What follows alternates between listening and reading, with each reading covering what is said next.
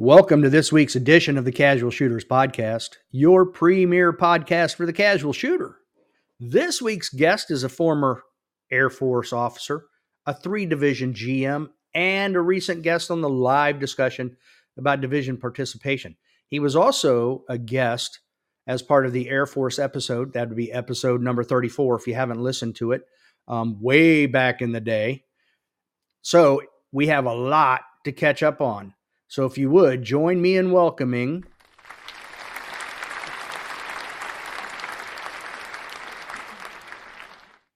Case Ryan to the show. How you doing, Case? I'm doing well, Dave. Thanks so much for having me. It's good to be back. Yeah, this is going to be a fun conversation, even though we've already had one live on the air. Oh, yeah. Yeah. Oh, you know, that little cutout up there is kind of cool for those watching on YouTube. That's pretty neat. Nice touch. Yeah, there you go. Yeah. Now what I've started to do is those people that take Leif. When I had Leif on, I had his GX Products logo up there. But if I'm just talking to a shooter, then I'll grab an image off of your social media. I have a subscription to a software. I can slap it in and will quickly remove the background, and I add it to this background here. So it's a pretty cool little image. Yeah, that's a good picture too. Back in the open days, makes me want to go back. Not shooting open anymore, but every time I see somebody shooting open, I get the itch. So much fun. If it just wasn't so expensive. I know. Oh man, It's coming down though. I think it'll be interesting to see if these kind of more entry level limited optics guns are going to make their way into open guns, and we might start seeing some maybe $3,000 reliable open guns. We'll see. But it'll be interesting for sure. I mean, you can pretty much get a threaded barrel for anything. So you could put a comp or whatever you needed on the end of just about anything now.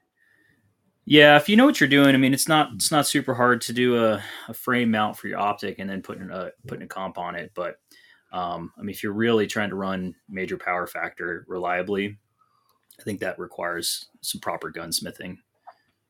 MPA is doing a great job. I think their open guns are now about. I was looking at it the other day. Their open guns are about $4,700. So, from what I've heard, their quality is very, very good. What's the lead time though?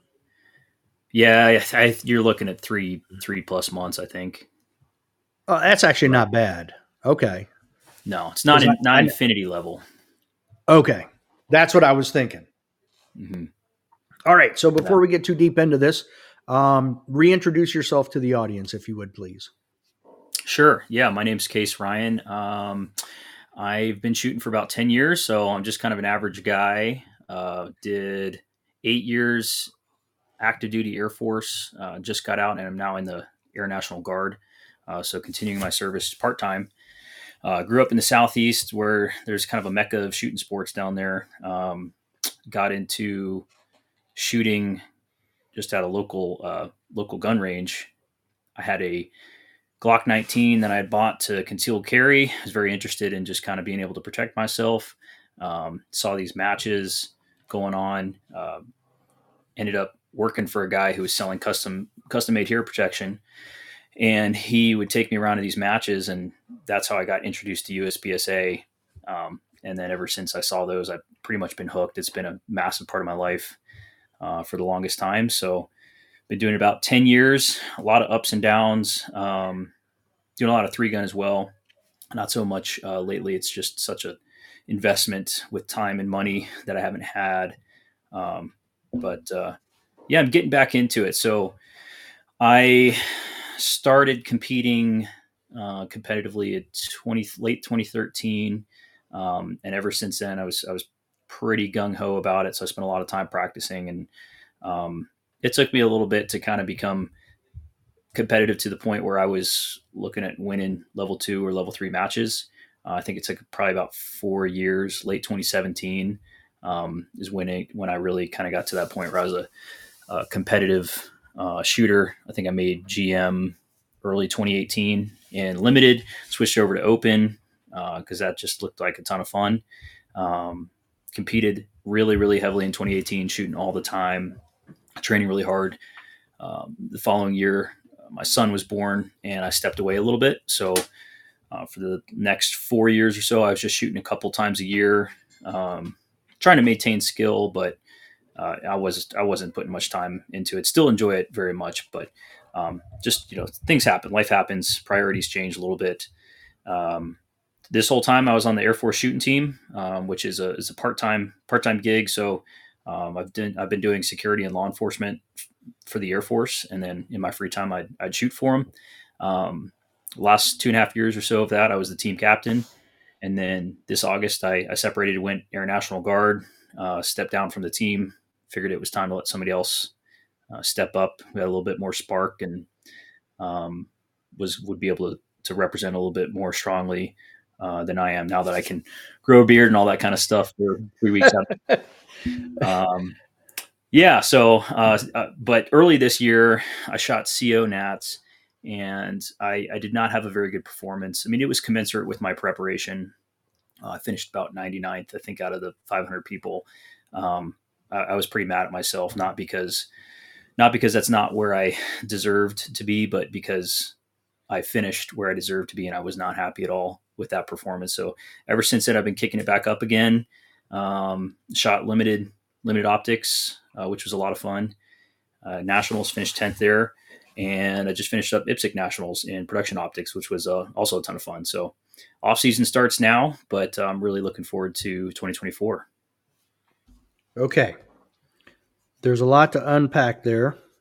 But before we get into that, I want to go back for a moment. I want to go back in time and revisit the icebreaker questions that we gave you way back in episode 34. Yeah, let's do it. Okay. At that time, your favorite movie was Lord of the Rings. Now, when we were talking, we had Leo and Chris Gant on here, and we kept talking about The Dentist, and you made a comment that it sounds like a movie. Yes. Now, one of my favorite movies before John Wick, there was The Accountant.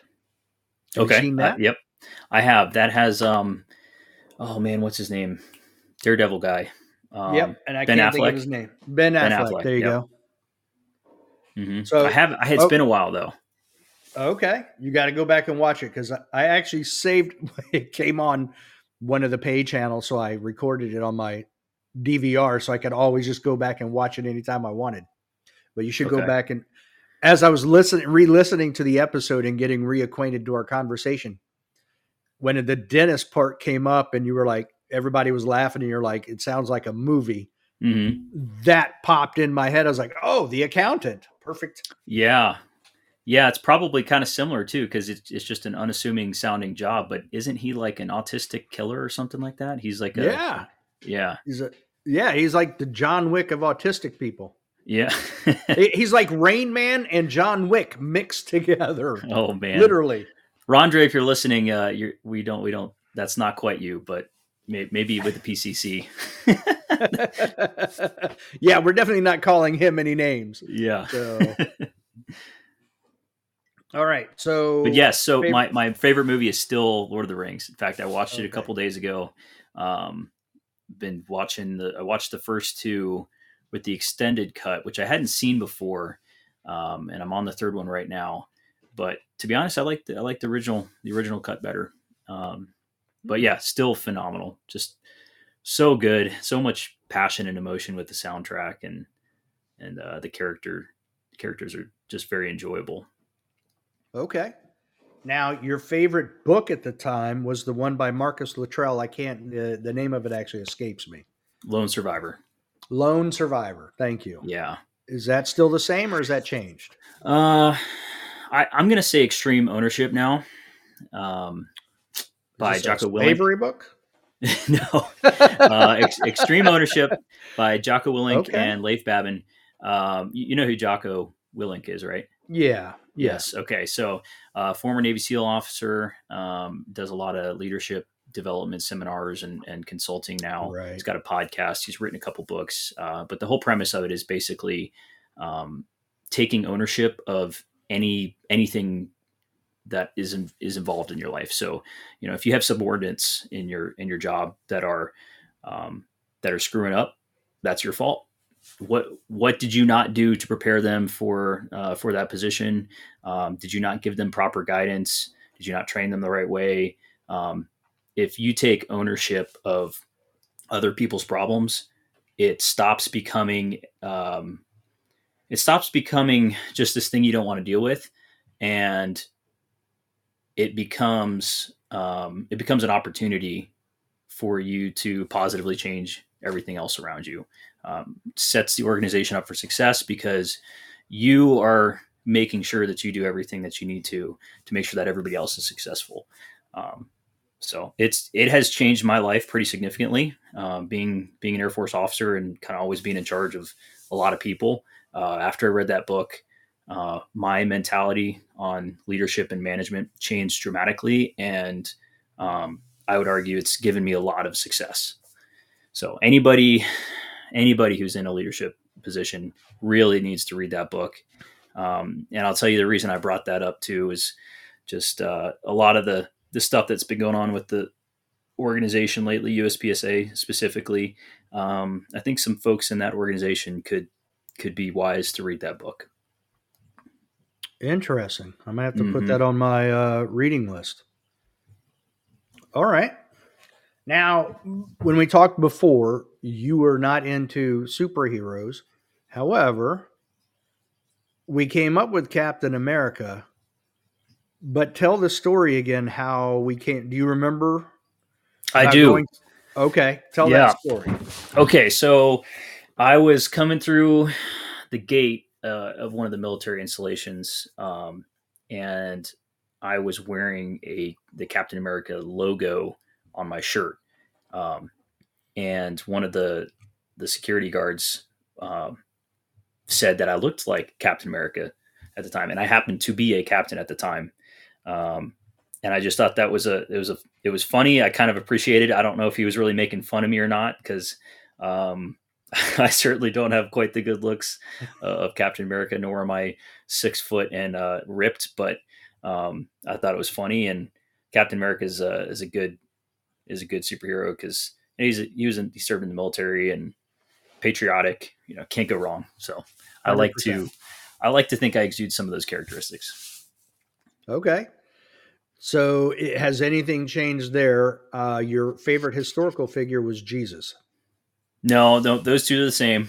Those two are definitely the same. And in fact, I'd say even more so on the historical figure. That's been a significant change in my life in the last year.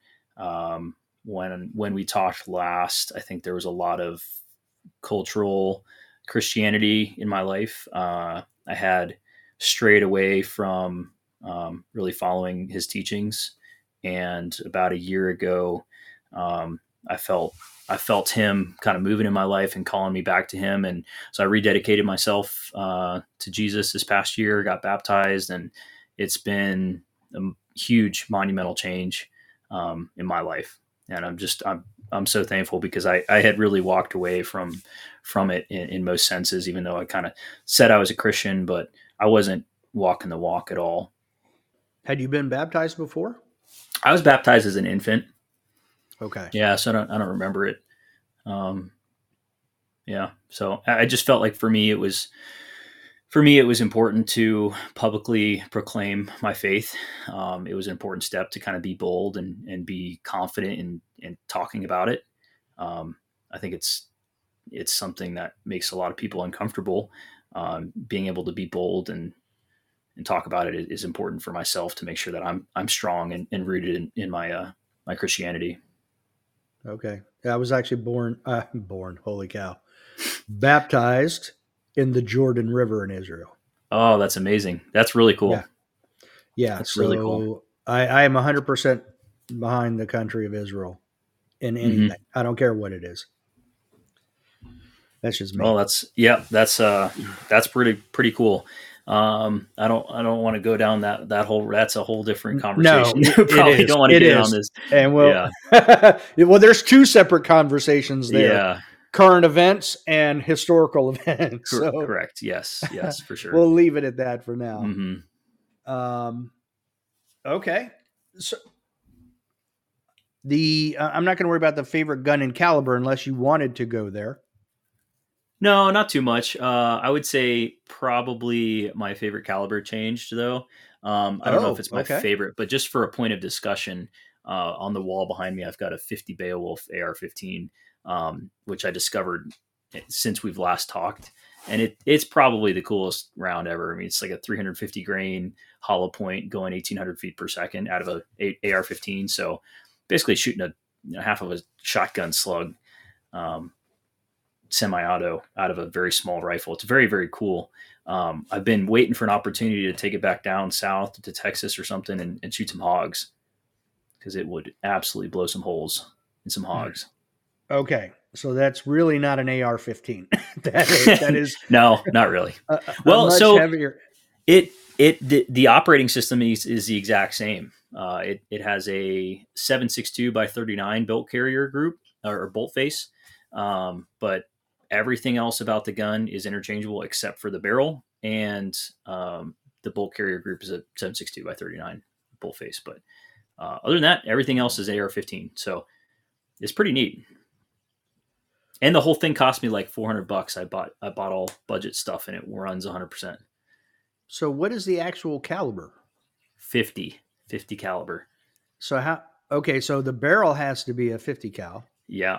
a half Yep. inch. So how does a Mhm. 7.62 by 39 bolt face, a 308 bolt face, fit on a 50 cal cartridge? Yeah. So the case head is about half the size, the diameter of the actual case wall. It's a very bizarre Oh, looking round. Yeah. wow, honey, I Mhm. shrunk the case. Yep. Okay, I did not know that. Yeah. It's But very, that very cool. explains it. I'm like, wait a minute, the 50 cal and 308 don't match. Yep. But in this case, it does. Yeah. I stand corrected. Yeah. And it's not even AR-10 platform. It's an AR-15 platform. So receivers are AR-10 sized. Wow. Okay. All right. So we got to go down that rabbit hole now Oh because you gosh. brought it up. Yep, you started it. So for everybody listening, you can blame Case for this one. All right. How much does your gun weigh? The Oh, Beowulf. oh man, I don't. It's not a lot. It's probably, I think it's got an 18-inch barrel, and everything else is pretty lightweight on it. I'm gonna guess it weighs 8 pounds. Okay. Damn, pretty light still. Yeah. Have you run any ballistics through it? Have you? No, I don't. I don't really do any of that stuff. It's the That's the science exact behind same it thing you said doesn't. about 17 HMR too, Case. Yeah, and I did. I remember I went back and listened to that episode. I totally had the velocity wrong on that round, but it's very cool. That's But okay. no, I just look at what it says in the box, and that's kind of what I go with. I have a chrono, so occasionally I'll chrono rounds, but um, that's more for. I mainly do that with my pistol stuff. Make sure I make power factor, and then occasionally with 5.56 stuff. If I need to make sure I'm confirming long distance holds with a new round, like a 77 grain or something. So I don't get too much Okay. in the science behind it. It's not super interesting to me. Very disappointed. Sorry. I just It's like to pull the okay. trigger.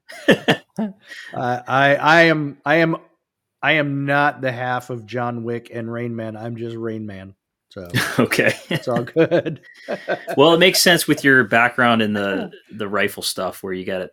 You're talking like 10th or quarter MOA groups, right? Isn't that kind of, Yes, you guys get very behind the science with your rifle shooting? absolutely. And when you're shooting beyond, I'll say 600 yards, it gets critical. Mm-hmm. Yeah. All right. So last time I talked to you, you were getting ready to PCS. So for those people listening, permanent change of station from Texas to South Dakota. Yes. I'm here in South Dakota now. I've been up here since, I guess that was June 2021. And actually in the next month or two, I'm moving to Omaha, Nebraska. That not for a permanent change of station, but for personal reasons. So the reason, got out of the Air Force, I was kind of tired of moving around. My particular job, they move us every 2 years. And just with some some personal family stuff going on that just was not gonna work out for me. So got out, went guard. So now I'm in one location with the military for as long as I choose. I'll be in Omaha for the foreseeable future, so I can have a little bit more stability in my life. But yeah, I'm in Rapid City, South Dakota. Ellsworth Air Force Base is up here. They've got the B-1 bombers, which is what I guarded for the last 2.5 years. Very, very, very cool airplane. The Black Hills up here is beautiful. I got into hunting big time while I was up here. Everybody's super outdoorsy. Just absolutely gorgeous place to be. Great politics of the state. Yeah, very few complaints. One being the wind. Second would be not a big shooting community up here. So we have one monthly local match. It's very small. We don't have a lot of shooters that come out. So those are probably my two biggest complaints. So what have you hunted up there? I've hunted whitetail, muleys. I went hunting for antelope, was unsuccessful. I did take a shot at one with an arrow and just missed it sailed it over its back just a few inches. And then I went cow elk hunting last year, was unsuccessful with that one as well. But not always about being successful. I'm still fairly new to the spot and stock hunting type stuff. So I'm just getting out there, trying to enjoy God's creation out there in the wilderness away from people and appreciating the animals. It's been a ton of fun. So I think I filled my archery deer tag this year, and just filled a rifle deer tag earlier this week. So okay, so you've gotten some meat. Nice. I do. I've got plenty of deer meat right now. All right, now you're a 3-division GM. So which divisions are you a GM in? Limited was my first one. And then as soon as I made GM, I switched like the following month over to open, which I'd never shot before. Then made GM in open. And then after my son was born, switched over to carry optics, made GM in that. So that was another decision that was, I want to be able to just pick the guns out of the safe, go shoot them, not have to worry about cleaning them, buy factory ammo, not have to worry about reloading or anything like that. So I'd even sold my press at the time because I knew I wasn't going to have time to reload. So that's why I went CO. So I made GM and CO, and that's what I've been shooting ever since. So that would have been 2019. I will probably try to shoot some limited optics next year. I switched over to Shadow 2 after CO Nationals, which was a very nice change of pace. Gun shoots a lot nicer than the SIGs I was shooting. It's easy to slap a magwell on there and off to the races in LO. So if the budget allows, I'm in between jobs right now. When I move over to Omaha, I'm trying to switch careers. So we'll see how that goes. And if the budget allows, then I might try to pick up a proper open gun and get back into that. But for now, and all the reloading stuff too. Yeah, well, I got a press now. I've got a press. Okay. Yeah, I rebought a press once I bought a Shadow 2. I was like, I'm gonna need to load proper ammo for this if I want to be competitive. And sure enough, it was necessary because the way that I have it set up, both of the Shadow 2s with the 11.5 pound hammer spring, they don't like anything other than Federal primers. So the press was a good choice. Okay. Also, I had some experience. I bought factory competition ammo, 40 cents a round. I'm not going to call out the company right now, but that's what I shot at. I guess I shot that at Limited Optics Nationals, so Handgun Nationals. And I had a light strike, and probably because they weren't using Federal primers, which is fine. And then I also had a couple rounds in that case that were not QC'd properly, and they were not the same overall length as the other rounds. Ooh. And that was kind of like, all right, I need to make my own match ammo. Now, that ammo, was that a remanufactured, or was that like new brass, new everything? Brand new competition ammo.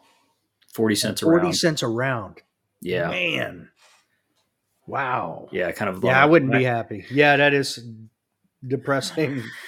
Well, that's why you always got to examine your ammo before you shoot it, even if it's factory stuff. I learned that lesson in three gun a long time ago. I bought a couple cases of factory 5.56 55 grain stuff, and name brand quality stuff, and there was a lot that had case defects on them.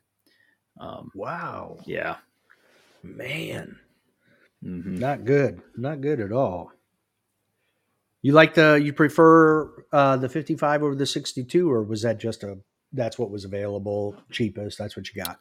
Yeah, 55 is most readily available. It's the cheapest. For everything within 100 yards, that's all you need. Agree. Have you shot three gun before? I have not. Okay. Yeah, so most three gun matches, you're not shooting anything under probably typically about 3 MOA. Occasionally you'll see a 2 MOA target. And yeah, so if you know those are coming, you put your properly zeroed ammo in there. But for the most part, you're shooting IPSC size targets or USPSA targets, paper within 50 yards, and then maybe 6-inch steel out to 200 yards. So, three MOA. And then once you start looking at 500 or 600 yards, you're talking a third BC zone, or even a full size silhouette out to 600 yards. So, as long as your gun's getting 2 MOA, you're pretty much good. Which most factory 55 grain out of my JP rifle will do sub 2 MA, no problem. And then I put the 77 grain stuff in for the long range, where I really need to hold or know my holds, and we'll punch through the wind a little bit better. Okay. All right. Yeah, I mean, even out to 200 yards, the wind won't be a whole lot unless it's crazy. The wind shouldn't affect a whole lot. No. Now, you mentioned that what did you say? You said something earlier. You didn't say off season, but you said either the off season or the next season starts now. Oh, I think I said the off season starts right now because I just shot IPSC Nationals. So that would be pretty alpha of me if I said next season starts right now. But no, I'm going to take there's definitely folks out there who have that mindset, and that's fine. I'm not hating on that. I am going to take an off season just because I'm going to have to complete a interstate move, start a new job, all that stuff. And not to mention it's like 17 degrees outside right now. So really it's just dry fire for the next couple months, which is kind of a shame because I'm hungry. I'm still ready to go. I would say my season was only half a season this year. My first match was Great Plains section in May.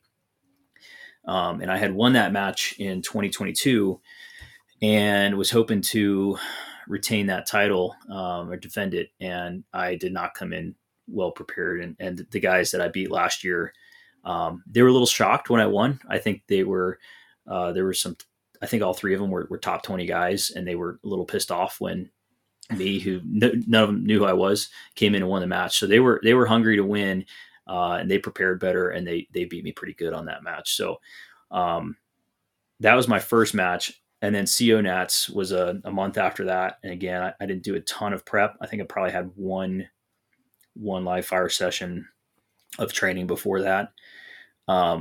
Wasn't happy again. And that's kind of when I got my spark again. I said, I'm ready to go all in with competing, and go hard and really try to get back up there with the big dogs. So it was probably July when I really started training again. And that's kind of when I see myself that was the start of my season for 2023. So I only had a 4-month season in some ways. So I'm still ready to go. I kind of wish there were some more matches coming up soon. Cause I'm ready to train and perform. Nothing indoor anywhere near you, huh? No, we don't have an indoor range anywhere near me. There was one that got closed down a couple years ago. Just wasn't doing very well. So no indoor, but I moved to Omaha in a couple months, excuse me. And they've got an indoor match once a month, and their outdoor club is active throughout the year, and they've got a lot of competition there. So I'm excited to move to a little bit more of a hub. Lane Grease is based out of there. Cody Axon, Joel Park, Yeah. some of those big guys. Mm-hmm. The next thing I wanted to talk to you about was training, or Sure. is training. Uh-huh. I mean, because like you said, you took a little bit of time off there. Mm-hmm. I was going to ask you if you did take an off season normally, but it sounds like even if you normally do, you probably wouldn't this year just because your season was so short. You still feel like you're literally like mid season and not at the end of the shooting season. Um, but normally, when would you ramp up your shooting for the shooting season? Yeah, I would base it off of my first match of the year. So I always do take an off season. Although I'd say the last few years, my off season has been the whole year. And then Right. maybe 2 weeks prior to a match, I might dry fire a little bit here and there and try to get a live fire session in. Um, so most of the year was an off season, but it would be basically from whenever my last major is of the year, until maybe a month prior to the first major of the next year. That's kind of would be a general rule of thumb. This next year, I'm starting my off season now. The first match I know I'm going to try my best to make is IPSC Nationals again in April. I think it's in Rio Salado. I will probably try to do a 2 month build up for that one. Um, and who knows if I get to Omaha and I get everything kind of settled and stuff, and I've got time, I might pull out the guns late January and start dry firing again. I've got more work to do. I know that based on my performance at Handgun Nationals and IPSC Nationals, uh, I've got some improvement still I need to do. My execution these last two matches has been absolutely phenomenal, but I'm still short on time. I want to say I shot IPSC Nationals in 250-ish seconds. Jacob Hetherington shot it in 200 seconds or 198 seconds. So he had 25% time on me, which tells me I have a lot of work to do in terms of shaving off time, probably entirely in my splits and transitions. So I have pretty smooth, pretty good movement. I wasn't doing too many makeup shots or mistakes that cost time at IPSC Nationals. I know of two stages where I lost some significant time just either battling the elements or with kind of careless mistakes, losing focus. But I still got to shave off a lot of time. So I will probably go hard earlier in 2024 with trying to ramp up my dry fire practice, get some rounds downrange early and more consistently. I think that was a huge help this year, was getting back behind the gun in live fire again and doing it more consistently, more frequently. So even if that means a little bit less rounds, trying to get to the range with live ammo more frequently. 2-3 times a week would be ideal. I don't know how realistic that is next year, but that's what I did this year leading up to these couple matches, and it really, really, really helped. Kind of was able to dial into the gun, be very one with the gun, as I would call it. I think that's a huge, huge, huge advantage to executing consistently. So, Okay. long answer So to a short question. I have three questions, but I'm Yeah. going to start with, I'm going to combine two of them.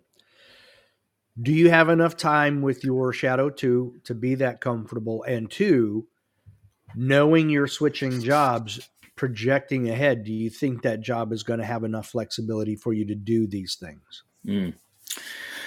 Well, so it's for the first question with the Shadow 2. At Limited Optics, no, I was not one with the gun.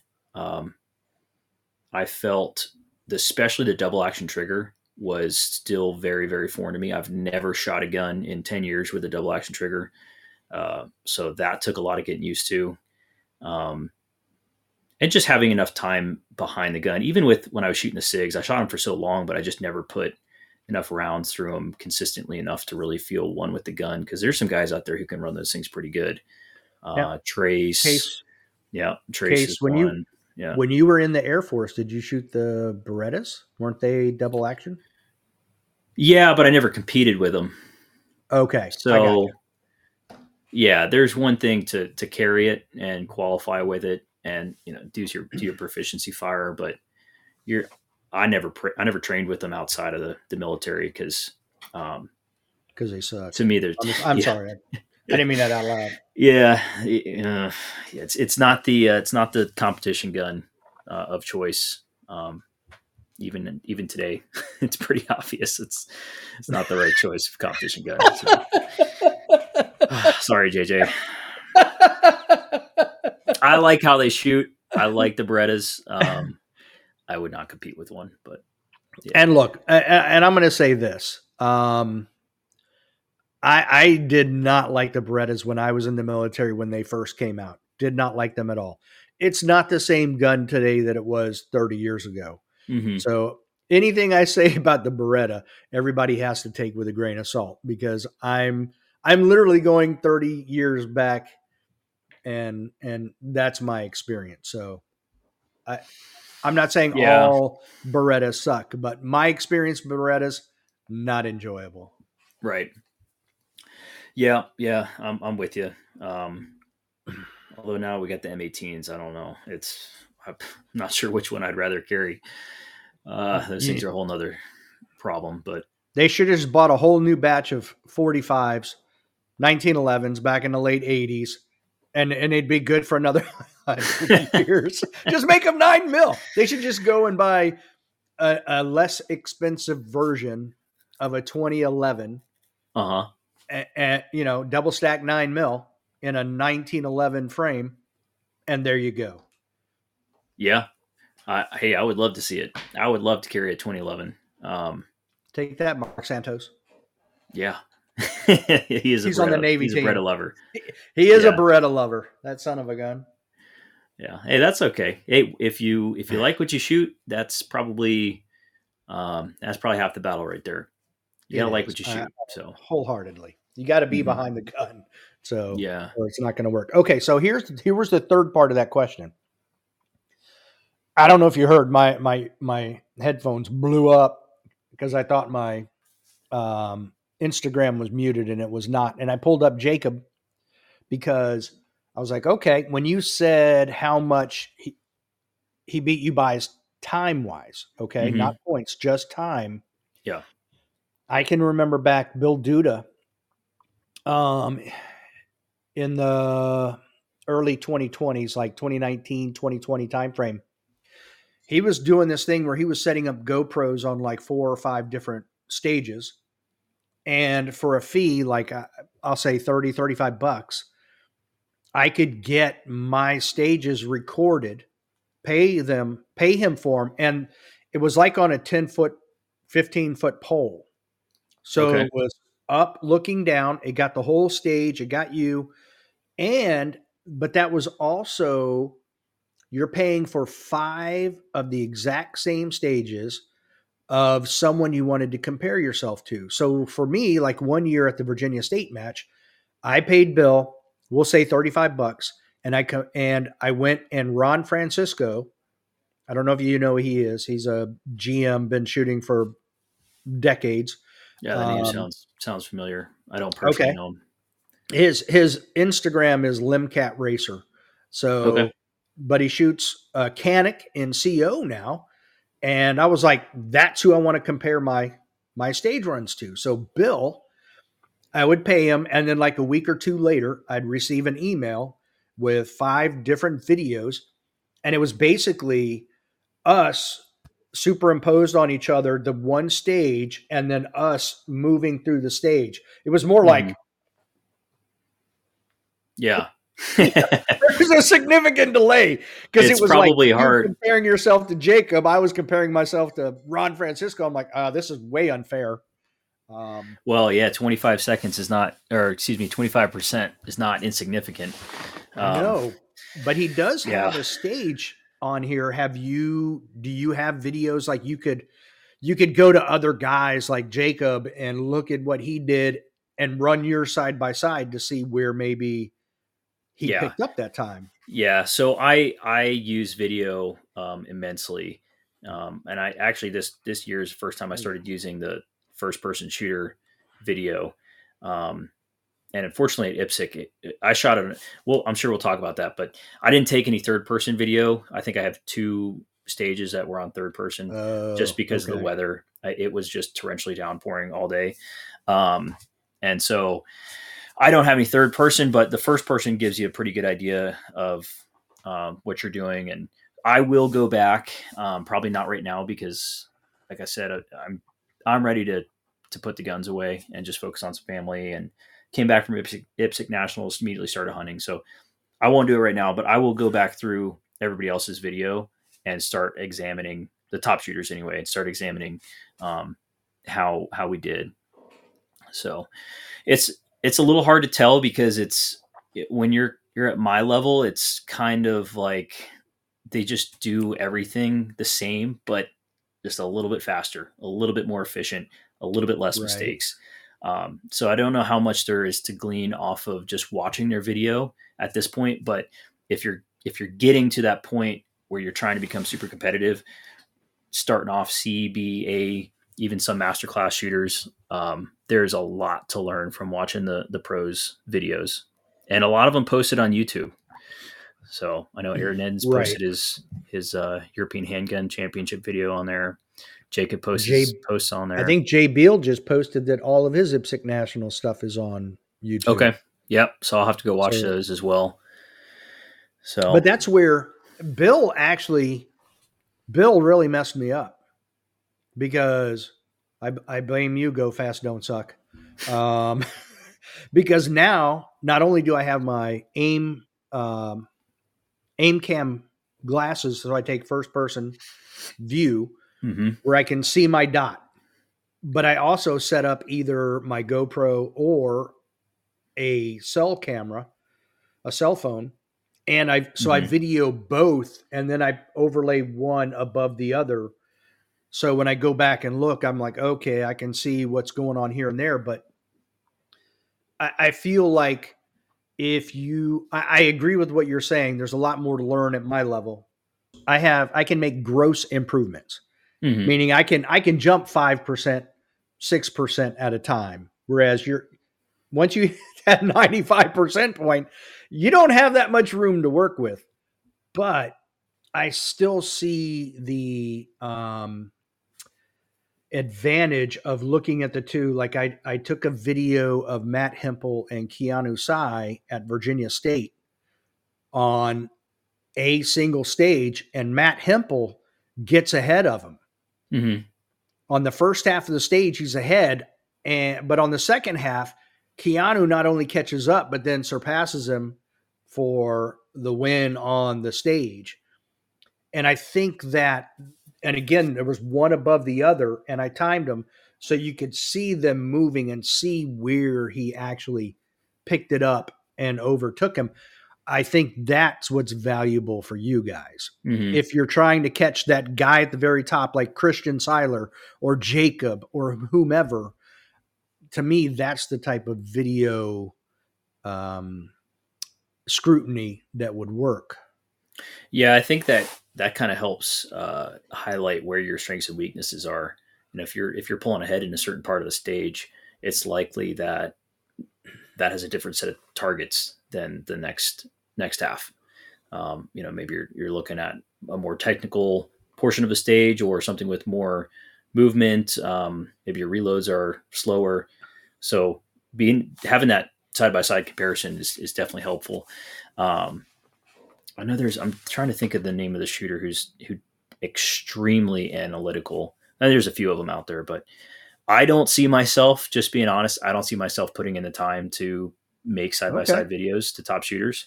I would love to have it, but I don't know if I don't know if I care quite enough about my performance to Okay. sit there for several hours and try to find where I can shave a tenth of a second. I know where I need to shave off tenths of a second, and that's just hammering down the basics, still building on my foundation or the fundamentals, picking up my transitions a little bit faster. Being able to return the gun on target and have my follow-up shot a little bit quicker. Making sure every single one of my reloads is consistent. That kind of stuff. Like don't have makeup shots on steel. Like I think I had maybe 2 steel targets, all of IPSC nationals, where I had a makeup shot. Unfortunately, on one of them, I shot it like 5 times. I wasn't settled. I called a good shot. I missed. And so I just started throwing shots at it. And it cost me a lot because then I ran my gun dry and the slide didn't lock back. So I reloaded to an empty chamber, came up on the next target, click, and so I had to rack and go. So it was a double costly mistake there, and that's kind of the one that comes to mind is really the only big mistake I made at IPSC Nationals. But yeah, okay, so a lot of stuff. If you're, yeah, of course. And I mean, like you said, you took some time off there, so you've got plenty of rust you need to work through. Mm-hmm. But so what do you think are the big things that you need to look at when you do start up after your move and you can actually dedicate some time to it? Where are you going to start? Yeah, so I'll probably start first with just building familiarity with the gun again. Make sure I'm feeling very, very comfortable with the trigger pull, very, very comfortable with how it tracks.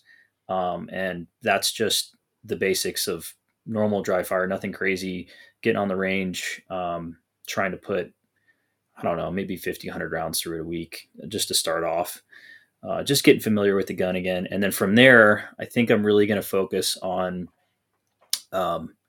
trying to work on my transitions, pick those up a little bit more, especially from easier to difficult targets.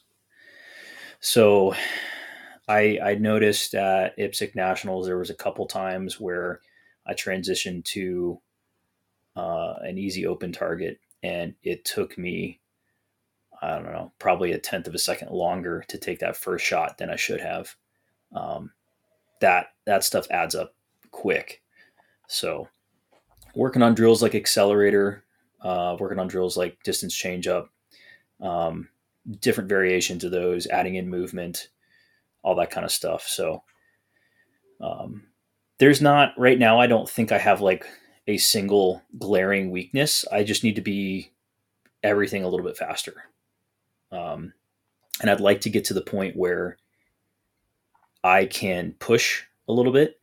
I don't feel like at IPSC Nationals, I didn't push hard past my comfort zone on any single stages, which is really, really, really good for executing consistently, which I did. But in order to pick up that speed and cut down on that time, I'm going to have to push past my comfort zone a little bit in training. And in the first few matches of the year, I've got to pick it up. So.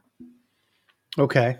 Now, do you ever isolate those skills? And what I mean is, like, do you isolate movement? Yes. No gun, just moving from place to place as quickly. Okay. Yes, I do. I isolate everything. I read back in 2018 when I was going really hard on trying to improve, and that was the year where I saw the largest improvement in my performance, and I was probably the most competitive. I had read something somewhere, and I should probably look this up because I tell people all this time, I need to get that reference again. Your brain can only focus on one thing at a time when you're trying to learn something. So isolating different skills is incredibly important. If all you are doing is complex drills that require multiple types of manipulations, transitions, splits, draws, reloads, movement, like if that's what all of your dry fire and live fire encompasses, you are absolutely slowing down your improvement quite dramatically. Now, adding all of those skills together and being able to do them all together consistently is a skill in and of itself. But in order to improve each one of those, you have to isolate it. So I do a lot of isolation stuff, especially when I switch platforms to the Shadow. Like the first 2 weeks of dry fire sessions were entirely focused on isolating one thing or another. My draw, my grip, my double action trigger press, my single action trigger press, reloading, transitioning, um, vision. So looking at something specifically on the target, like a very, very small target, aim small, miss small, which isn't necessarily focused entirely on the Shadow 2, but was something that I recognized as a big flaw in my game earlier in this year. So all of that stuff has been isolated. And when I say isolated, I mean, 15 or 20-minute session focused entirely on that specific skill. Okay. Yeah, I mean, I pulled up the IPSC National results here, and I've got the production optics up. I mean, Jacob, I don't know. I mean, maybe he took maybe he was on a whole bunch of caffeine because I would have expected JJ to be right on his heels, and he beat JJ by 12 seconds just in time. So yeah, Jacob right now, crazy. He unfortunately I haven't gotten to see him shoot this year. I've just been following him, but he's on a next level right now. He is insanely fast. And what's interesting too is like all the top guys. Why isn't it letting me scroll? All the top guys, with the exception, actually, Jay shot a clean match. Good for him. Yep. And he was almost 19 seconds behind Jacob, and he was second. That's crazy. Yeah. So that shows you that, if you're fast enough, an occasional procedural or mic or no shoot here and there does not hurt your game. When you're, that's an average of a second faster between the first and the second. I mean, that's insane.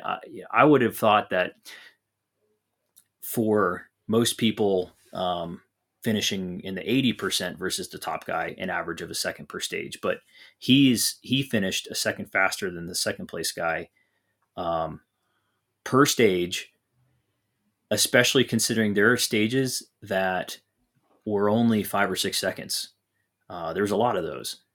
So that means he's probably a half a second on the short courses and 2 or 3 seconds on every field course, long course, which, yeah, I got to get some of what he's drinking right now. It's insane. Yeah. I mean, yeah, he beat, I mean, if you just average it out, obviously it doesn't work this way, but it would literally be a second every stage on Jay Beal because there were 18 stages and he beat him by almost 19 seconds in speed.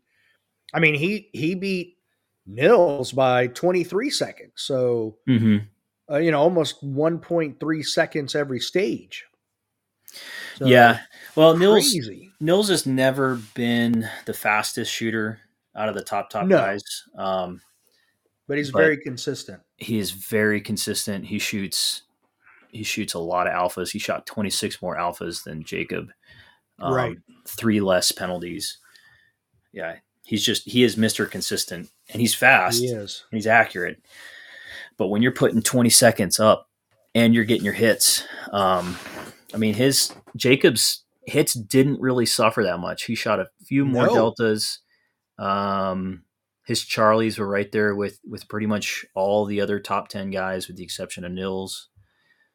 He did shoot 4 penalties, but most of the other top 10 guys, I think, with the exception of Tom Castro and Jay and Max Michel. Oh, Max Michel shot clean too. Yeah, everybody else shot penalties. So speed is king, especially up at the top. Yeah, and this was a match where there's a lot of close open targets. I wouldn't call it hosey. IPSC doesn't really get hosey because even on the short courses, they spread the targets way out. So I want to say, if I remember correctly, the highest hit factor stage I shot was in the 8s, but most are 4 or 5 at most. Right. But speed still matters. Huge. It does. Yeah, I gotta get my speed down. It does. And if you're like Nils, to use Nils as the example, again, he's not gonna be the guy with the slowest amount of time. He's not going to be the 198 guy. He'll Mm-hmm. be the 210 to 220 guy, but he's going to be so accurate that he's going to catch up to you or beat you because of his points total. Mm-hmm. So I totally get that. But I mean, he beat it. Just you go back and I look at in the top 10 at 270 being about that threshold, of For the of alphas. 270 alphas. Yep, Yeah. being in that threshold, and he's right there and that far ahead of everybody in time. The only Mm-hmm. the only people who didn't meet that threshold was JJ, Jared Clanton. Well, you're 7 through 10 and number 5. So 5 and 7 through 10, 1 through 4, and number 6 were all 270 or above. But Yep. just amazing. Mm-hmm. Yeah, Yeah, he's that's on one another thing level right now. He is. He is. I really want to actually get to watch him shoot. That would be cool. Hopefully he posts a match video from that. I'd love to see it. Um, I'm Right. going to end up. I only got about half of my stages filmed, and they were all first person. I'll end up putting them up on YouTube, but it's not going to be quite as exciting. Um, but that's a good thing. That's a good point to bring up. That I think a lot of viewers and listeners will be interested in hearing. So I've been a GM for many years, but I have always struggled with shooting alphas anywhere near what the top guys are shooting. And so this year, especially since I've been shooting minor, that was one of my big focuses the last few months was trying to get more alphas and not slowing down. So it had become I really adopted this training model where the last week, maybe 2 before a big major, when I would go into a training session, I really adopted the match mode. But you guys that listen to Steve Anderson's podcast or read his books, you know what that means. But basically, you're not accepting anything other than alphas. You're shooting it at the speed of your ability. So what I would do is I would set up these drills or even stages, and I would not allow myself to get a practice run on it. I would do my make ready just like I would at a match. So especially for IPSC nationals, having not done that before, I would make ready like I would at IPSC, where you can't take a sight picture on a target. You got to aim at the ground. You can't dry fire your gun. And I would allow myself a dry run walkthrough with my hands. I would make ready like the match, and then I would shoot that drill one time, only accepting alphas. And if I called a mic, I'd make it up. And I got to the point after doing that and then I would change the stage up a little bit. I would never shoot the same thing twice. I would move the targets, move the starting position, building into my mindset you get one opportunity to shoot this, just like you would at a major match. And after Okay. doing that time after time after time, I found myself just drilling alphas by the end of the training session. I was no longer shooting deltas. My Charlies were way down, and the proof is in the pudding right here. Looking at my scores from IPSC nationals, I was right there in terms of my alpha count with those top guys. I shot 275 alphas, 59 Charlies, and Jacob shot 270 alphas, 61 Charlies. I only had one penalty, which would have put me kind of right up there with those top guys as well. I was just too slow. Got to pick it up a little bit. But I attribute probably 10 to 15 seconds of that on the weather. I don't like to be a guy that kind of makes excuses, especially talking about extreme ownership. But on Thursday, so I shot on Thursday. I have never in my life shot a match where we were so wet. It was raining from about 8:30 a.m., if I remember correctly, all the way till the end of the day.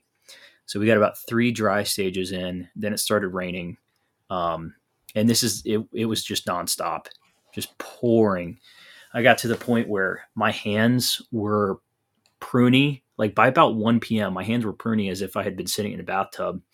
And I'd never experienced this before, but I tried drying them off with a towel. We had a couple guys on our squad that had towels that would try to keep them dry. So I'd get all the water off the exterior of my hand, but my hands were so pruny that even when I was gripping the gun, it felt wet. Like water was kind of like coming out of my hands. Wow. Pro grip did not stick at all. It just kind of melted away. So it was interesting. I was shooting these stages with quote unquote dry hands, but they were so pruny that I could feel the gun moving around as it was recoiling. I just couldn't grip the gun well enough because my hands were so pruned. It's something I had never experienced before.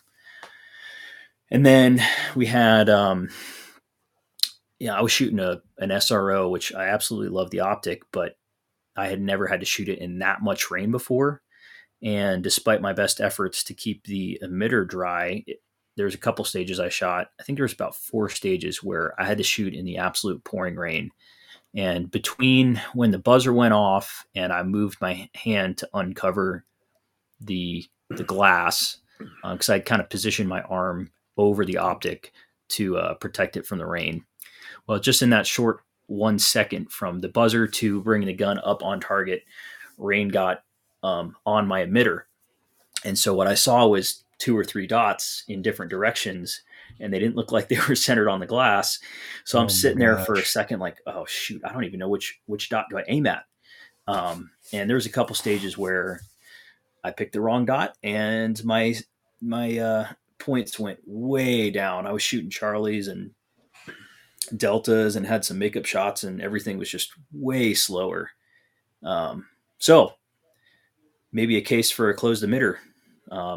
I think in most cases for competition, it's not the best because the windows are smaller and you keep them in good shape. That was the first time where I would have liked to have shoot maybe that new, what do they call that new Trijicon one? But any closed emitter dot would have been at least slightly better, just because you get a little bit on the lens on the front and the back, and that can affect it. But when it's on the emitter, the dot's done. I mean, you just can't see much. So there's a lot of index shooting that went on for Thursday and Friday. Friday was pretty bad too. Folks shooting in Friday. Wow. Thursday, Friday shooters had a pretty significant disadvantage. Saturday, Sunday, the weather was absolutely gorgeous. The stages were mud, so they had to kind of deal with all that from all the rain. But I was glad the guys over the weekend got good weather because it was such a fun match. I really enjoyed the way they designed the stages. Florida in November is great temperature wise. Being able to shoot in good weather there's just nothing better. Bad day on the range is better than a good day in the office. Of course. Now that makes me wonder though too, like now I would be curious to go back because I don't know. I didn't look at the practice score before the match was fired. So I don't know who was on what squad and shot what day or anything like that. But I would be really interested to see which day each of these guys shot. Could you imagine if Jacob shot on Sunday? And he shot Saturday, Sunday. Yeah. Okay. So I can tell you out of the top 10, 2 of them shot Thursday, Friday. Thursday or Friday. They kind of did a weird schedule. They had folks shooting all day Thursday, which was me. They had a few squads shot Thursday and Friday, and there was a squad that shot all day Friday as well. So it was an interesting mix. But Emil Aubriot, he's from Greece. He shot on Friday, I believe, and Jedediah Morgan shot Thursday or Thursday Friday. Okay. And I think Hunter Constantine may have shot on Friday as well, but he's 11th. And then right, but now you wonder how much did that affect him? Like if he shot Saturday afternoon, Sunday morning, how different would his score be? You know what I mean?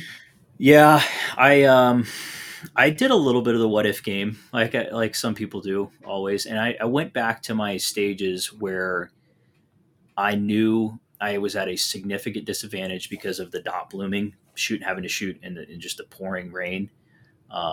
where I know I was probably 20% off of the pace just because of the rain. I went back and I edited a few scores just to see, and it was a 3 or 4% swing in match scores. So at least for me, it bumped me down a few places, but it is what it is. I mean, I got to give a shout out to Manny and Gorka, the guys who run the Extreme GM range. They did a fantastic job keeping this match up and running, even when it was torrential downpour. If this rain had been at most other matches, people wouldn't have been shooting. But just because we knew it was a tight schedule, a lot of the folks shooting on Thursday were ROing. They had to get it done, and the way that they had set it up, like stage design and the science behind where you put targets and all that stuff, it really didn't affect the match too much in terms of we didn't have range equipment malfunctions or anything like that. So they did a really, really good job keeping it running. That's real good then. Mm-hmm. I mean, even if you take I wouldn't expect the rain itself to cause malfunctions, but I would expect the mud to start causing issues with activators, like making the cable stick in the mud and other issues. So for them not to have those issues, that's saying something. Yeah. No, they have some pretty heavy duty activator targets there. The activator stick is built into the actual target stand itself. So those weren't affected by the rain at all. The way they had the wire, it wasn't running through the mud. Okay. I was very impressed. Yeah. Yeah, it's very impressive. Okay. But just out of curiosity, that's what I'm saying. I would be curious to see what day they shot, and how, because like Michael Poggi and Jay Slater shot all day Friday. And I mean, looking at the videos, it's like, my God, what a horrible day to try to shoot. Yeah. So if you shot Saturday or Sunday, you were at least, like you were saying, at least they have the advantage of they don't have to worry about their emitter getting water in it and not being able to see their dot clearly. You may be dealing with a really slick, muddy surface, but at least your gun and your optic are working fine. You just have to clean the heck out of your mags. Yeah, this was a match where you wanted to shoot irons, I think, at least if you shot Thursday, Friday. It was not fun. And that leads to a note I wrote. What about co-witness sights? What about co-witness irons? Instead of always doing a closed emitter, you could do co-witness irons. Yeah, that's a good point. I need to do more practice with that. I think when you have a dot that's so covered in water, it becomes almost, in some sense, it becomes like it's an occluded optic, in the sense that it's harder to look through it and be target focused. So you're relying on your weak eye or your opposite eye to allow that target focus. And when you do that, you're relying on that dot to be on the same plane as the target. Well, you can't do that with a front sight because it's not projected onto the target. So when I shoot with the irons that are what did you just call co-witness? Sorry, co-witness irons. I'm glad you have the same disease I have. Yeah. I have a very hard time shooting them as I would normally, and that probably comes with practice. And it would definitely be something I'd want to train, like getting optic all completely wet and trying to use co-witness irons. But I don't know. I don't know how well it would have worked. But what I'm looking at is not using the irons to aim with, but what I am getting at is, look, when I first started shooting a dot, I was literally like, where's this thing at? Even dry firing, I'm like, man, where's this? Until you got your presentation down and it was there. What I ended up doing in a one time in a match, when I was like literally one of the first matches I shot, I was going around asking people, how do you find your dot so fast? But when I pulled it up, at least if I found my front sight and I lowered it down because I knew where the front sight needed to be in orientation with the rear, I could at least find the dot in the middle of the optic. I'm just wondering if in those rare circumstances, so like this match, which was, you've never had this happen in the 10 years of shooting? I have not. So, No. right. Mm-hmm. So here's your extremely rare situation where maybe it's just one of those things where you present it and you're like, at least you're like, okay, at least I know everything's aligned. I can just shoot like normal. And that's the dot I need to use. You know what I mean? Yeah. Well, when the water's on the emitter, the dot's not going straight. Because the water is refracting the dot onto somewhere else. So you either, I think, would have to just use the irons, okay, or just index shoot. So that'd be good. I should get out there and train and try that out, because that would be good. Definitely would learn something from it, I think. Absolutely. Yeah. At least you know what you could hit and couldn't hit, you know? Yeah. I took my front sights off for this match. When you're shooting competition optics, like I've practiced my indexing so much, even strong hand weekend, that I don't need it to be able to find the dot. And to me, there's a risk in cutting my hand. Like when you got to come over the top of the slide and rack it, that's a higher risk for me than it is wanting to have that front sight there. So I've done that a few times. You come over the top, or the optic the dot, the front sight gets caught on something, or gets caught on your hand as you're trying to rack the gun, and you slice it open while you're trying to shoot. That's no fun. So I just took it off. It can also be a little bit distracting at times too, when you're trying to be target focused and that little block is there. So yeah, I find it. So I have an RMR on one pistol. I've got to leave it in the holster for particular reasons. Yep. So I've got an RMR there, and I find that the front sight sticks up more because it's a lower profile dot. Mm-hmm. Whereas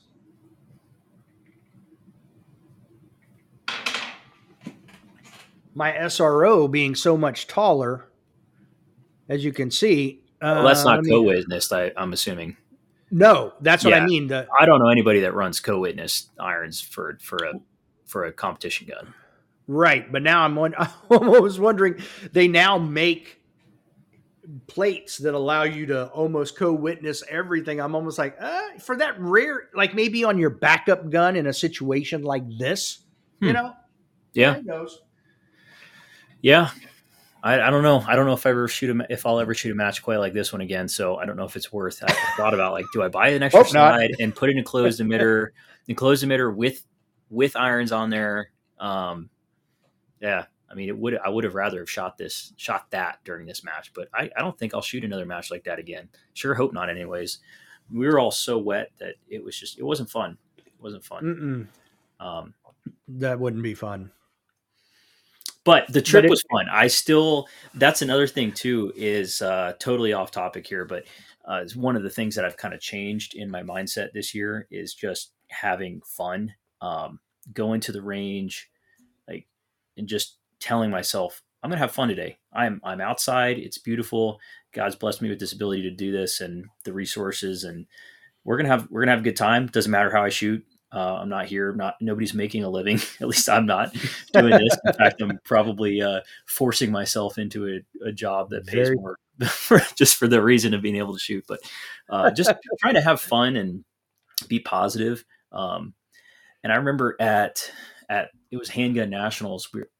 I was done with the first day, and I was walking around, and I saw a couple good shooters. I'm not going to name their names. And I was like, hey, how you guys doing? You guys having fun shooting well? And they're like, oh, this sucks. And I'm like, oh yeah, I'm having a great time. And now after the match was over, I was looking back at myself. I was like, I didn't like the match that much. It wasn't that fun of a match design. I didn't like how the stages were all 50-yard partial targets and all that kind of stuff, which I'm not going to hit on. You guys have talked about that enough on previous guests, but I had fun at the match. I had a lot of fun at the match. I just wasn't necessarily focused on, okay, these stages aren't fun. It was just a mindset that I told myself when I got there. And I think it really allowed me to, when I did have mistakes, which I had a lot more at that match, just move past them pretty quick and get back on to trying to execute. I get that. At least you enjoyed something. I think at some point, it switches over from, okay, this match is not great, but at least I'm having fun with everybody here. So yes. Yeah. It's all about having good people, surrounding yourself with good folks. So I try to make sure I'm lodging with good people. I got to dinner with good people, and yeah, it's more about that, I think, than how you're actually shooting. do you normally travel with a group? Like, do you meet up with people and like some people get the Airbnb and like there's a whole group of them? Is that what you do? For the most part, yeah. Yeah. The last 2 matches I've stayed with John Vlieger. I will shoot. I still lodge with the shooting team guys, Air Force shooting team. We still coordinate a lot. In fact, I'm planning on staying with them for Area 1 next year. So yeah, having a good group of guys to travel with and coordinate with is definitely worth it. I will pretty much only go shoot matches that require traveling if I have good people to stay with and travel with. Okay. I've shot a couple matches here and there where I didn't shoot with anybody I knew. I didn't stay with anybody I knew, and it was not fun. It's just nowhere near the same experience. So Interesting. by and large, most people in the sport are great. But that doesn't mean I'm necessarily going to get along with them all. So it's hit or miss if you go That's shoot with a life. bunch of random people. Yeah. Yeah. Yeah. Agree. All right. So you mentioned IPSC Nationals in May. I'm sorry, April April, yeah. in Rio Salada. So are you trying to get on the World Shoot team? No, I think that's out of the cards at this point. The amount of improvement I would need to make. So CO Nationals was a didn't even count. I mean, it was, my percentage was like 78% or something. It's pretty bad. This IPSC Nationals, I did a decent percent, 83%, 19th place or something. But I think they take the top 4, and there's definitely way more than 4 people who I think are trying to go that are going to finish well above me in that percentage. But I would like to set myself up to potentially get an individual slot. So once they pick the 4 people that are going to represent the U.S., they work their way down the list and offer individual slots. I don't know how many individual slots they get, but I think there's enough that if I shoot well at the next IPSC Nats and CO Nats, that I will at least put myself in the running to get an individual slot. I don't know if I'll be able to go to South Africa, and I would say right now it's probably not like a huge goal of mine. But I want to give myself that opportunity, because in a year from now that could absolutely change. And as life goes on, you never know what could happen. I might not have another opportunity. So if I'm close, I want to get myself that opportunity, and I'll decide that later on. South Africa is a beautiful country. I went there in 2012. I had an absolute blast. It's a little different now. I know there's definitely concerns with safety and things like that, but I would trust that, given the nature of the event, that they'll do what they need to do to make sure it's safe. So I would think so. Yeah. And 2025 is far enough in advance that I can plan a trip like that. And if I go, I'm sure it would be just an amazing opportunity.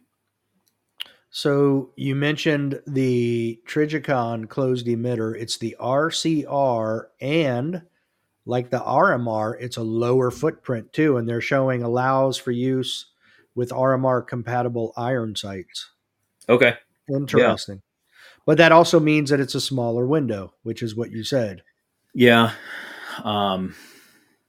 Which I think is a little bit less important than a lot of people think. I shot a Vortex Razor on my SIG for a long time.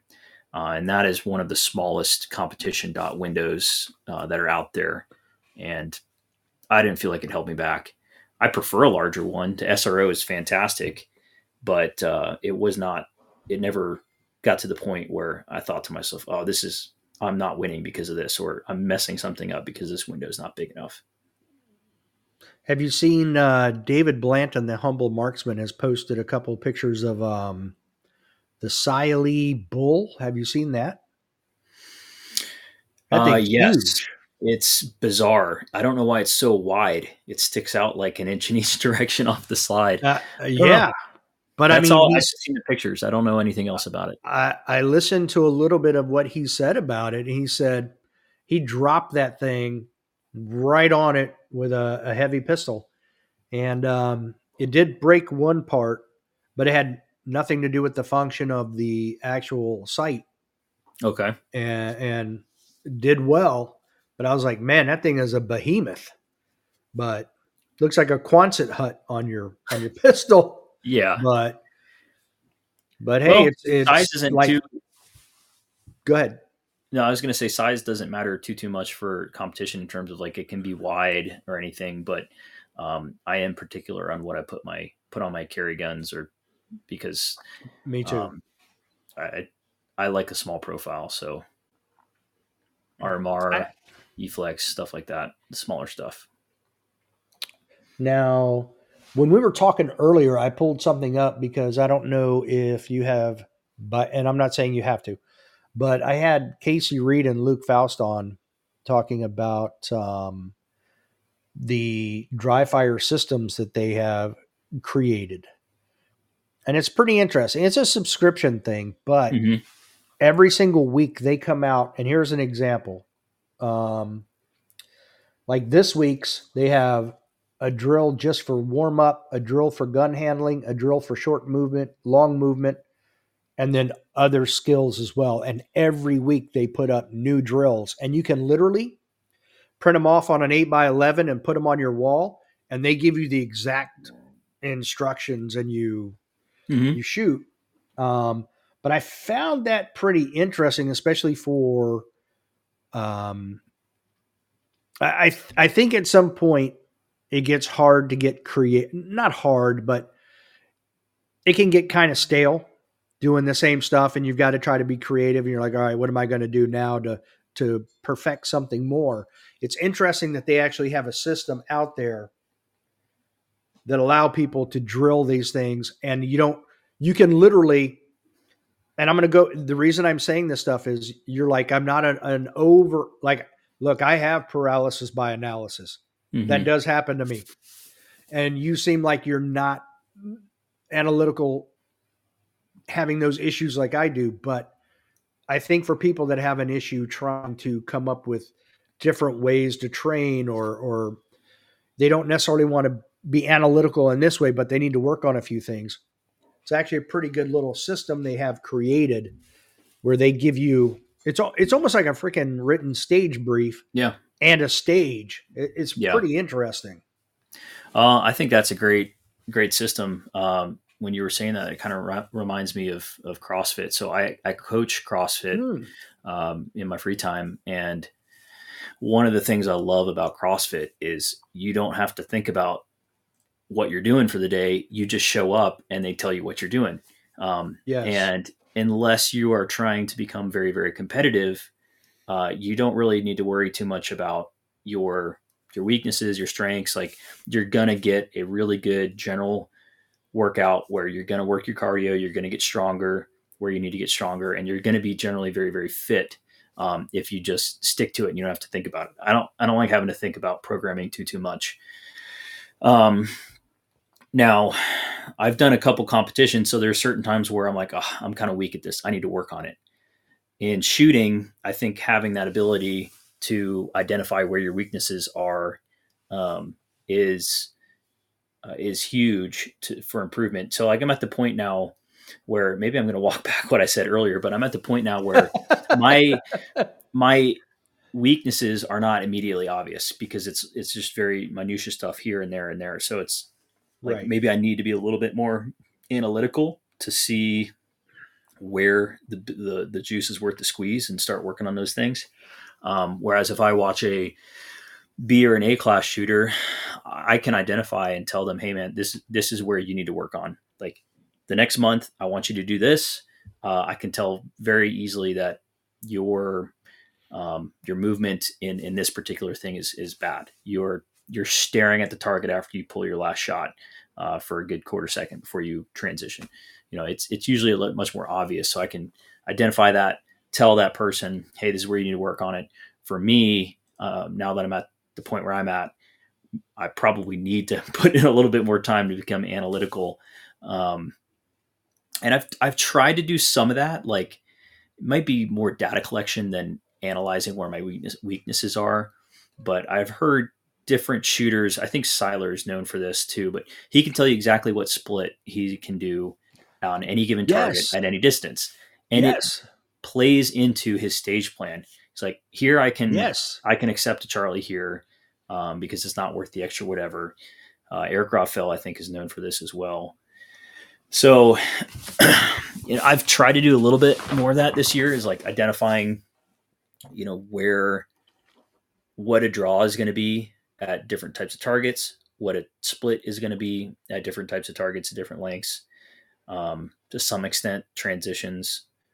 So it's a never endless pit. Like there's no such thing as a perfect stage, and you can always get a little bit better. So, yeah, it's I guess how much time and effort do you want to put into it?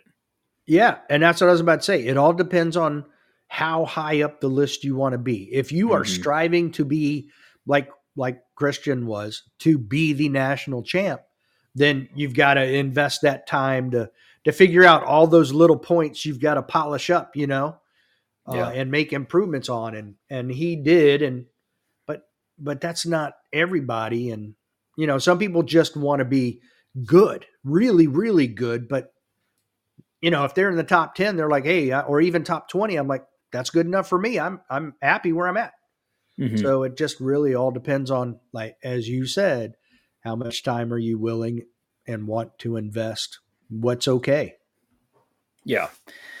Yeah. And I want to get to the point. I think my goal is where I'm winning an area match. I think that's kind of where I want to be. I'm Okay. not sure I will have the time in the foreseeable future to get to the point where I'm winning a national championship or competitive to win a national championship. But I don't think there's actually that much of a difference between the two. But it's like once you get to winning an area championship, the extra amount of effort it takes to get good enough to win a national championship is it's an exponential amount of extra work for very small gains. So, um, Okay. yeah, it's once you get way better, you got to put in a lot more work just for that little extra half an extra percent. So, we'll see. We'll see.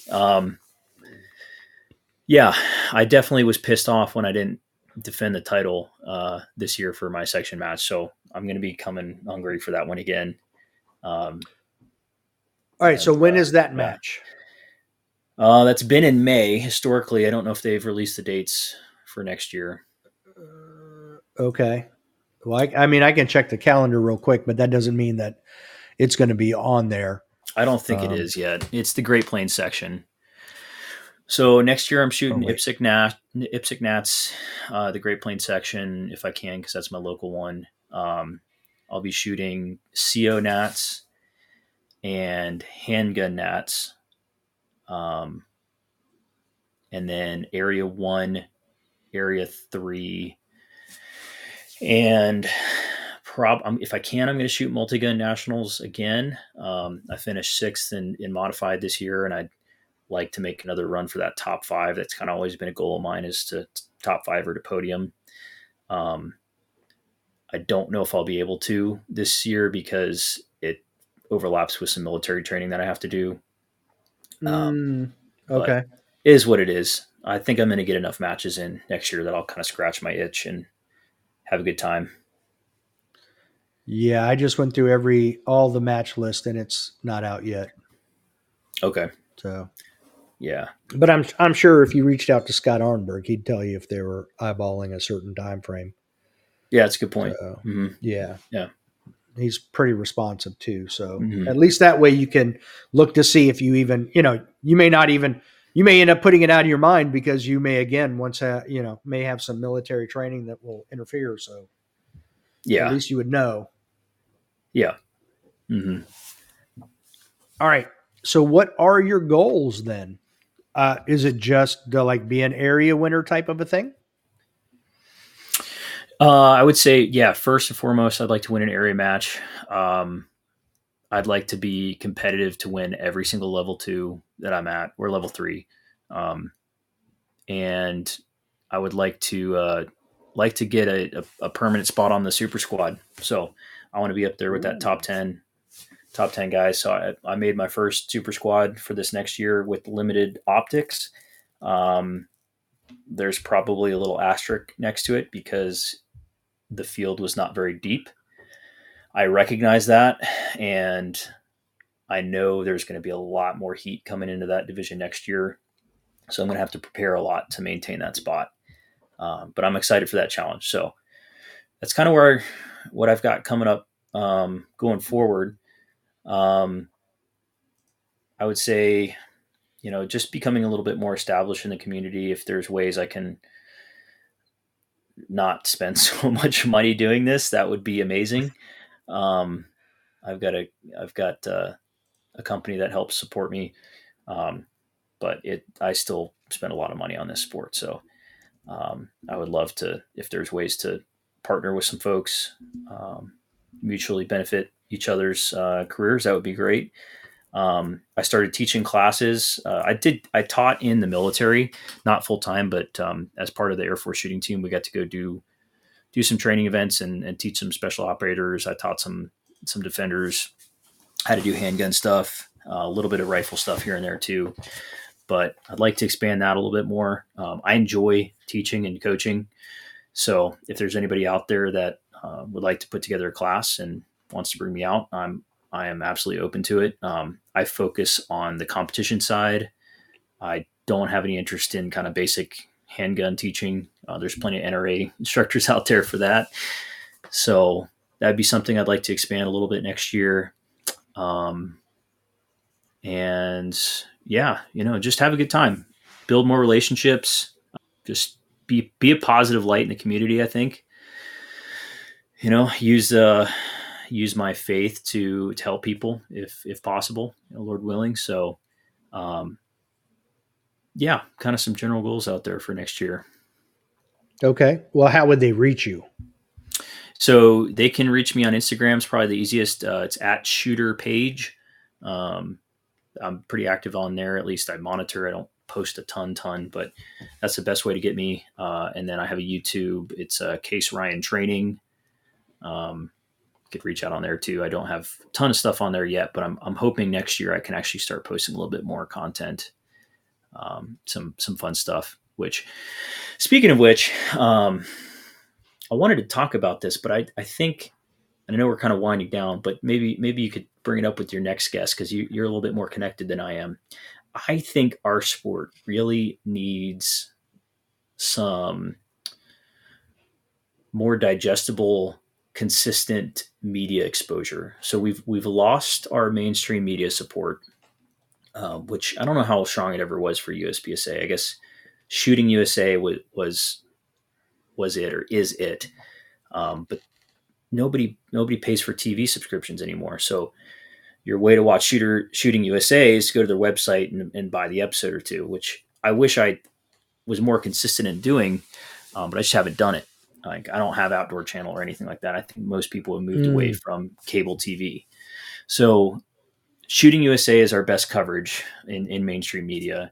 But we've got folks doing social media now, but it's hard to get the content out there, especially on Instagram, because of because all the censorship that goes on. So right. YouTube is one of the better ones. They still censor some stuff, but they do allow a lot of firearms content on there.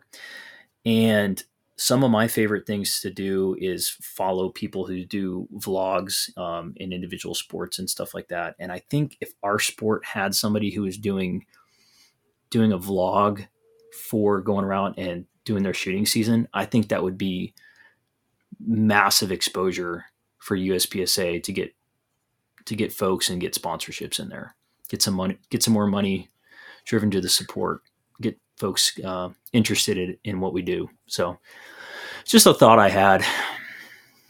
Yeah. Do you watch YouTube at all?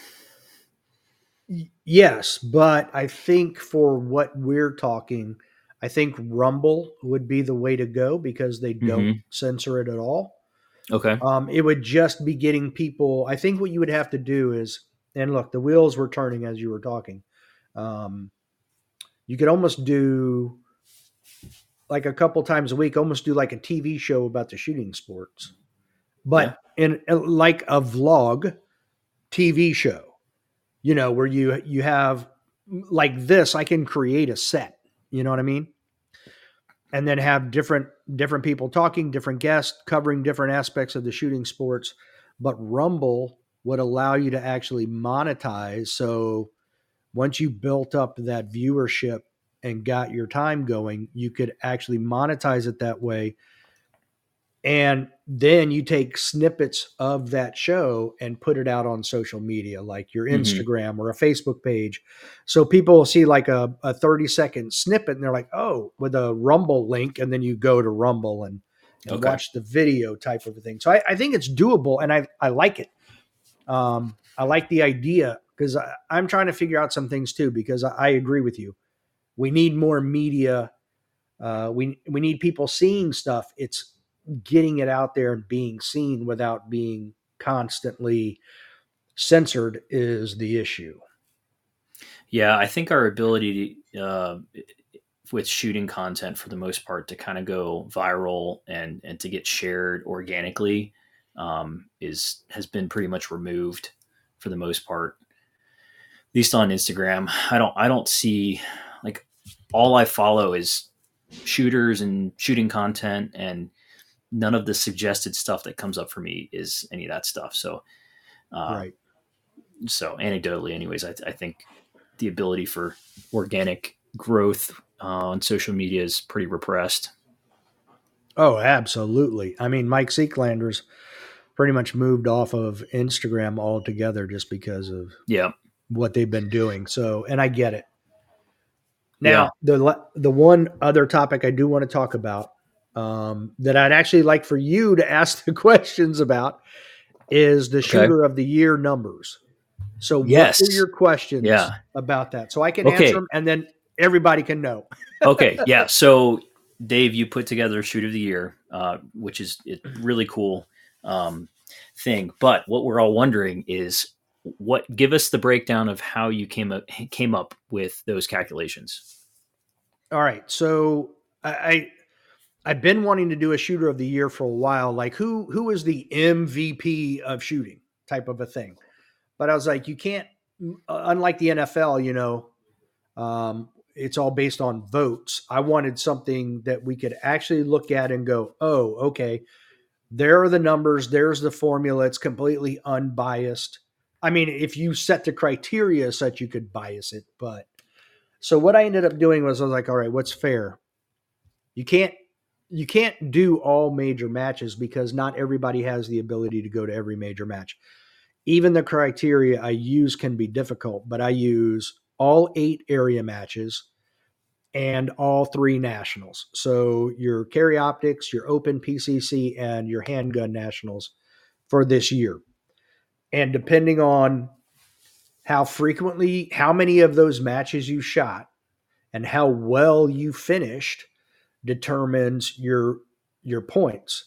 So like an area match win is worth 100 points. And then I use a decaying point system in Jay's USPSA analyst software to then break it down. So if you're 20th, you're only going to get so many points. And if you win nationals, I was like, okay, I'm going to make that worth 4 different area matches. So that's a 400 point win if you win nationals. And if you notice, Max Leo Grandis won nationals in PCC, but he's not the PCC shooter of the year because he only competed in that one match. Mm-hmm. Corey Shield competed at nationals and other matches. So he actually, it's kind of like NASCAR where you can win the Daytona 500, one of the biggest races of the year. But if that's all you win and you don't do well the rest of the year consistency wise, then you're not going to be in that, you're going to get cut out at the end of September or whenever it is when they start then the points race for the championship. Yeah. So that's you didn't how I'm take doing. into account, was there any account taken for like the level of competition at the area matches? No. Because I think Jay's software does that when he comes up with those ratings, doesn't it? Well, the ratings, I believe, it's a little different in that regard. But I plan on over the winter time trying to get with him some more privately and having that conversation where I can refine what I'm doing a little bit better. But as of right now, no. I mean, if nobody shows up for Area 7 and somebody wins Area 7, they're going to get 100 points for that win. Okay. But where it would matter later, though, is if nobody showed up, but they still went to nationals, they're not going to get many points for nationals. And if they shoot any other area matches, then they're not going to, their finish won't be as good either. You know what I mean? Yeah. So like if you take a mid-level GM who would finish middle of the pack GM, maybe he wins area, and I'm just using Area 7 as an example. Maybe he wins Area 7, but his points total in the other matches aren't going to accumulate enough. Unless he shoots every single one of them, chances are there's no way he's going to be able to win that race because he's not finishing at a high enough level to overcome those guys who do win nationals or, top 10. Like even second place nationals is 380 points. So yeah, you would still have to win 4 area matches to overcome the guy who was second at nationals. Well, that makes sense. I weighted it the way it did. Okay. Well, that's pretty cool. So I think it kind of came out of nowhere. Like we need to get this hyped up for next year. We need to get people trying to get that award, that trophy. I agree. And I'm already thinking in terms of maybe I'm going to reach out to some folks, try to get some sponsors and see if we can't actually come up with some awards to present to folks for being shooter of the year in the different divisions and the overall. Okay, cool. So they got to be a casual shooter though, right? They can't, Nils is not a casual shooter. Sorry, Nils. Well, it's going to have my logo on it, but the winners, that dude. No, I'm just kidding. That dude has won like all the ones I've looked at. He's won like every single one of them. Mm-hmm. But here's the other thing that I find interesting is if you look at all the people in the top, Tom Castro, prime example, 3rd overall, right? He can pick up a limited optics gun. He can pick up a PCC, a carry optics gun, and shoot it and do well and earn enough points to be in that conversation. Mm-hmm. Nils is the same way, So those guys who do that, who have that capability, boom, there's your quote unquote MVP / shooter of the year because they can pick up any platform, shoot it well, and do well. Yeah. I mean, Nils is absolutely the best at that too. I mean, I can't remember which podcast it was, but he was talking about his preparation for multi-gun nationals. And he basically said, I shot the shotgun one time and I checked my zero with my rifle and won. And I'm just listening to him thinking, oh man, that's just so insane. So insane. Yeah. Super impressive. Exactly. And that's what I think the Shooter of the Year shows is like, if you want to be in that conversation, these are the people you're competing against, and this is what they're able to do. Mm-hmm. So Yeah, I, and I think Christian, IDPA. I mean, you putting him in any type of competition too. I know yeah, you're primarily focused on USPSA, but there's a lot of well, and three I gunners did and reach out. IDPAers out there. I reached out to Jay about IDPA because I shoot a little bit of that too. I enjoy that. It's a different flow. It's a different speed. It's a different everything, but I still enjoy it's shooting. So Mm-hmm. I still enjoy it, but his software doesn't do that right now, but he is looking to change that and make Okay, it so that you can put, time plus in there and come up with the same thing for IDPA you can for USPSA. cool. Yeah, Yeah, Jay's stuff is super interesting. very I absolutely. love every post he makes. It's really cool stuff. Yeah, it Uh, is. I could spend and he's hours doing going it. through that stuff. He's doing it out of the goodness of his heart too, from what I understand. So I appreciate him doing that. And I Me too. appreciate you putting together the Shooter of the Year. That's also pretty cool. I appreciate it. I really do. But I like you, I want to hype it up and have it become something. Nice. Nice. Well, Case, is there anything left that you meant to touch on and didn't, or we didn't talk about? No, I think we pretty much touched everything. If I could do a quick shout out real quick.